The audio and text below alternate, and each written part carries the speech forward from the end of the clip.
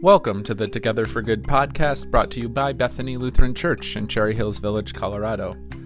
Today's episode, we have a guest. It's my dad.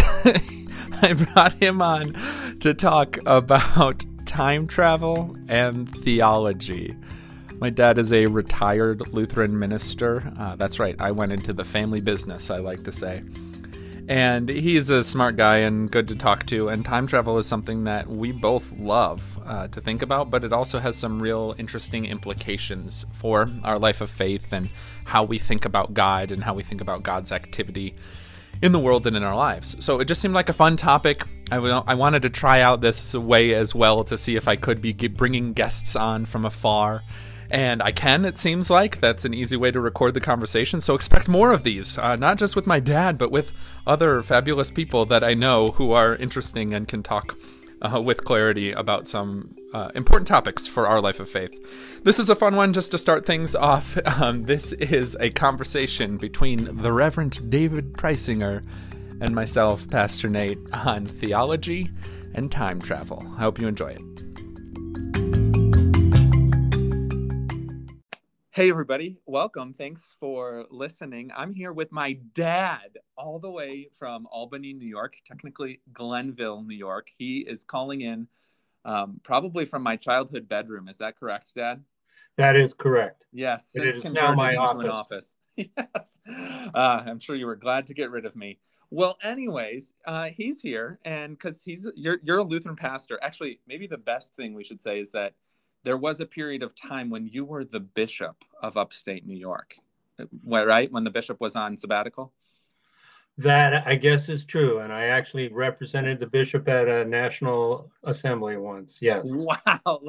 So I just wanted everyone to know, yeah, sure, it's my dad, but this is a big get for the Together for Good podcast. I am now retired, however, doing little.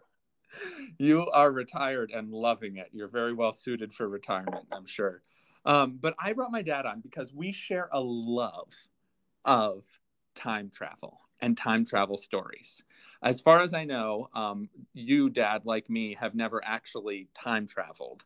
However, it still captures our imagination and is something that we think and talk about a lot. And we always kind of let one another know when there's a good book or movie out that deals with time travel. Does that sound about right? That sounds about right. Okay, you haven't time traveled. Good to know. But here's the interesting thing. Here's why we're going to talk about time travel, is because time travel also lends itself to theology in some pretty interesting ways. And I don't want to get ahead of ourselves, but that's kind of where we're going with it. That's why this has been set up the way that it has, just something fun new for you to listen to. But first, Dad, why don't you just start by talking about why you like time travel? Well, I think it's a fascination for me in looking at history, I guess it is, in the past, and just imagining what it would be like to go back. And in books and stories, it's usually somebody's trying to go back in time to change something or change history, and ends up most of the time they can't, but you learn some new things about what was going on in the past. And I've often wondered, gee, what would it be like to be there when that happened? And actually, and along with my 21st century understanding of things, I can do that. One of the, right, I'm watching The Outlander, which is a series. Okay. And the fascination piece of that is this woman who goes back. She goes back, and she's kind of a doctor, and she goes back to the 200 years earlier in the 1700s. And has some medicine along, and it's helpful to use different kinds of things. So some of that kind of fascination goes with it. Yeah, and just thinking about if you knew what you know now, how you could, live and move in those spaces. That's definitely... So growing up, you loved the Back to the Future movies, and you passed that love on to all of your children. Those were a regularly showing cinematic experience in the Preisinger household. And what I always remember is watching it, and in it, right, Marty McFly goes from 1985 back to 1955. And just something about like how charming 1955 is portrayed in the movie itself. And I always remember thinking like, gosh, Dad was so lucky to get to grow up in 1955 because I knew that was right. You were just a little kid when all that was going on, but it always, I felt like I missed out on something. I recognize that. Well, and then the other thing in those movies was when they went to 2015, which is now come and gone, and Mm-hmm. what they were projecting it might be like, and it there were some things that were kind of interesting to see, and others like, well, it'd be nice to have hoverboards, but who knows? Yeah, and I mean, certainly the travel forward, that was always my favorite of the three movies, was the second one.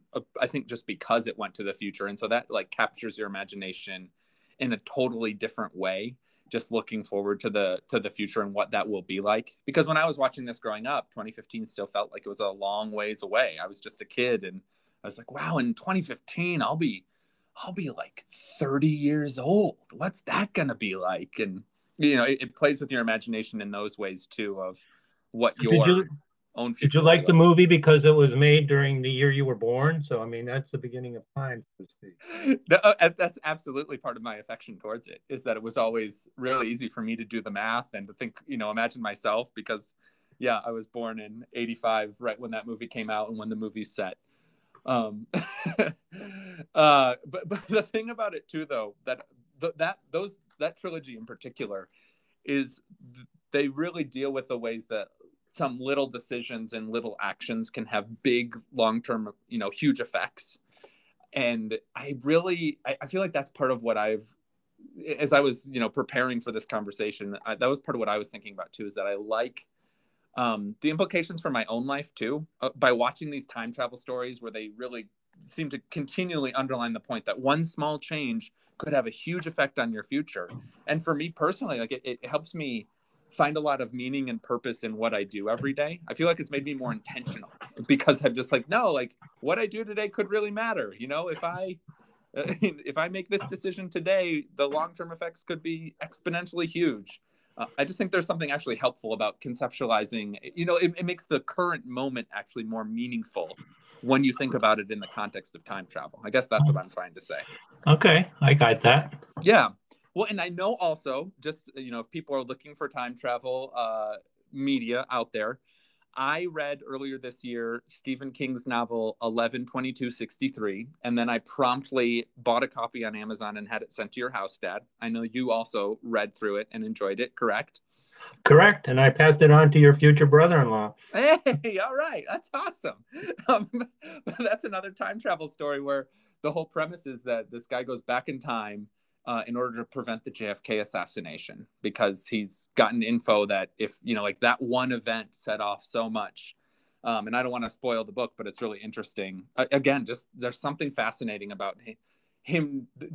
Stephen King does a good job, I think, of just describing a lot of the details of life in the late 60s, or in the late 50s, actually. That's when he first arrives back in time, and how that all works. Of just, like I loved him talking about how good the root beer tasted and how the cheeseburgers had more fat in them or something like that. It's just like, yeah, there's a lot that we've lost over the years. It's really important. But any other, just for our loyal listeners who might want to really do a binge on time travel media, are there any other favorites from your repertoire, Dad? There was a TV series called Quantum Leap. Of course, yes, it was always playing during my childhood. And yeah, that was a guy going back in time as different people and reliving it. He kept bouncing back and forth.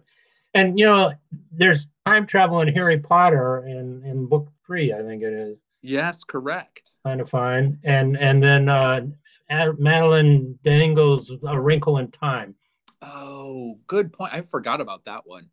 Yeah. Yeah, that's and they do a lot of interesting stuff with the physics of it all and the tesseract and Yep, different exactly. dimensions. Yeah. Yeah, I would have to prep myself for how that all fit together and worked, but it's a neat. Yeah, in Wrinkle in Time, if I remember, it's more of like a folding of time. Right. Kind of like loops coming together and touching whatever. Yeah, it's an interesting way of describing how you can leap from place to place and pass on time. But Well, and it's that sense of folding time that I think that's a really good segue into our theological discussion on all of this, Mm-hmm.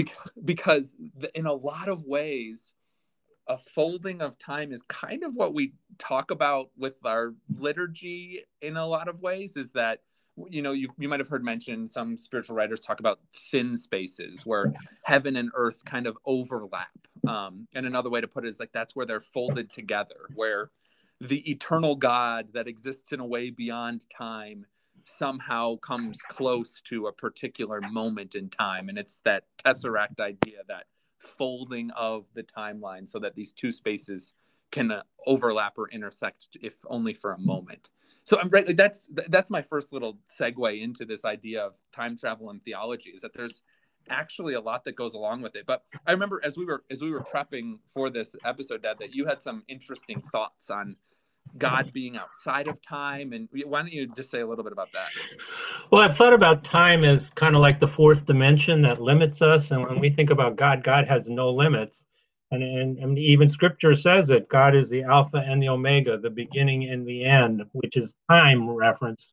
But God is part of all of that. So God, Jesus is part of time, and the original time travelers, they're not limited by time. And I guess one of the other things I've thought about is, the Gospel of John begins, in the beginning was the Word, and the Word was with God, and the Word was God, kind of referring to Jesus. And if you want to think about it, then Jesus is the first time traveler, in terms of, he was back there in the beginning, but then he shows up at historically 2,000 years ago, and will be there when time ends, when the world ends. Yeah. So it's just a new way to look at that. And I'm trying to remember the specific thing. The other thing is, Jesus enters time, and enters time to be with us. That whole,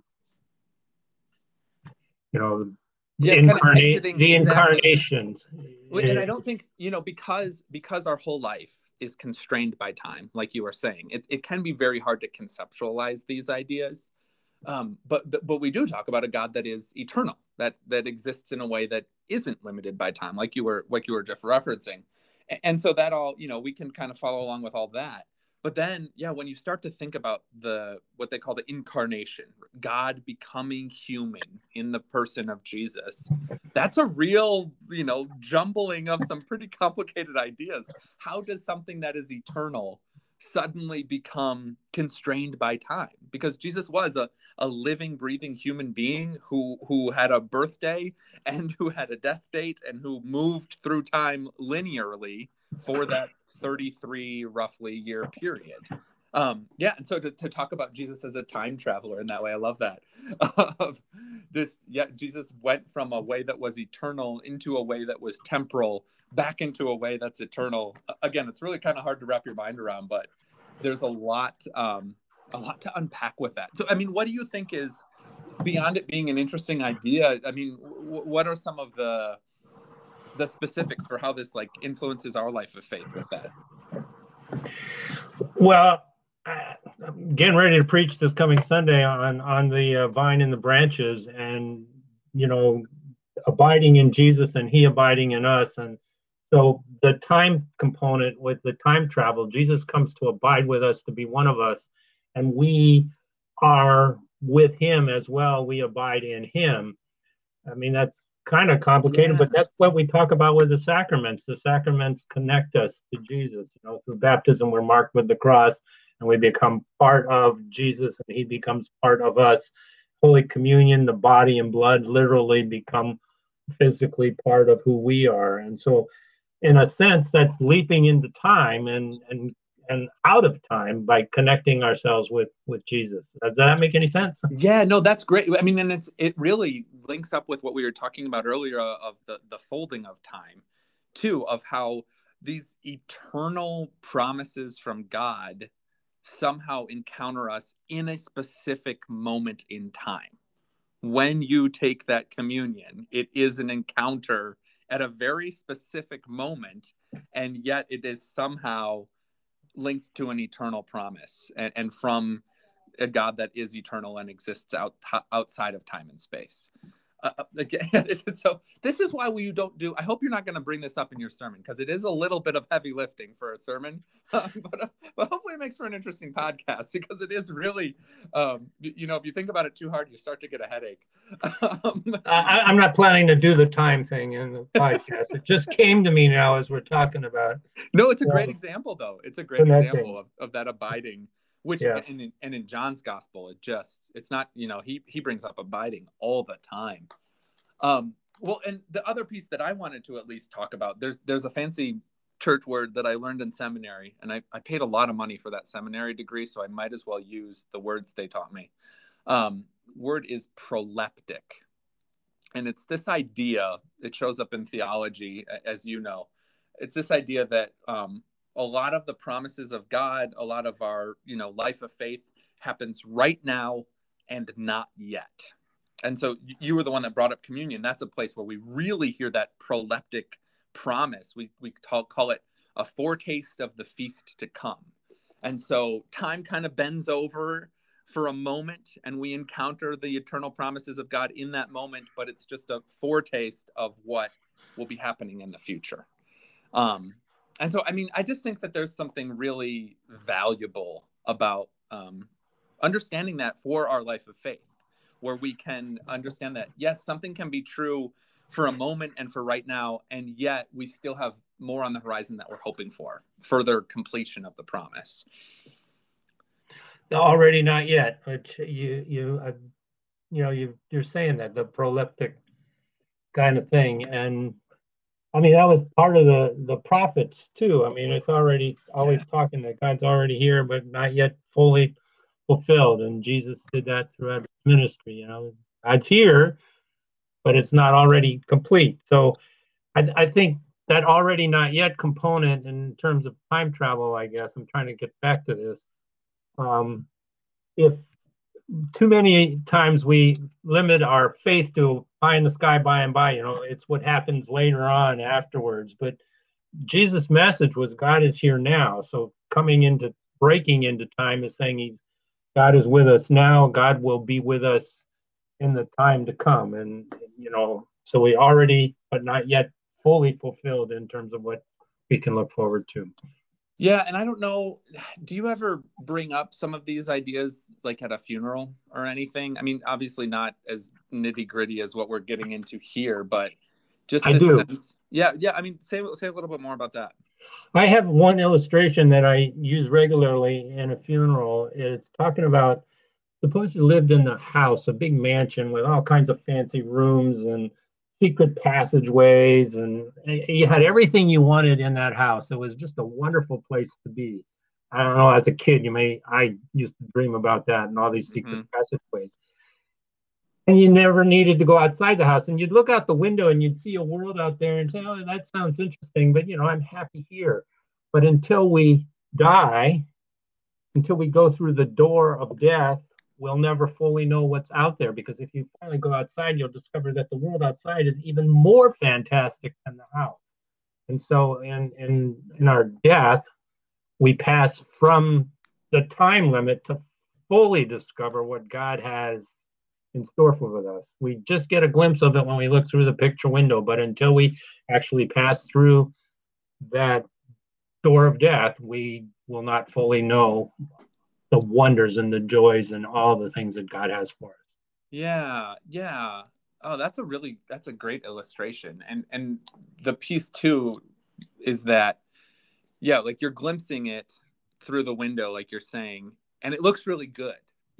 Those are the moments that when we have encounter those thin spaces. I'm sure many of us have had experiences where we really sensed God's presence, and it was a really good thing.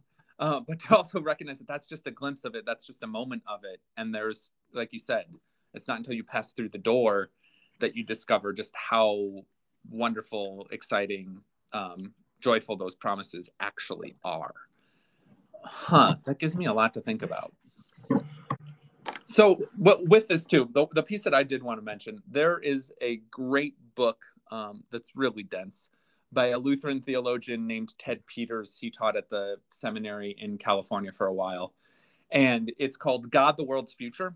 And it's a really, in it, he talks about, and I really love this particular, his phrasing of the time element of it.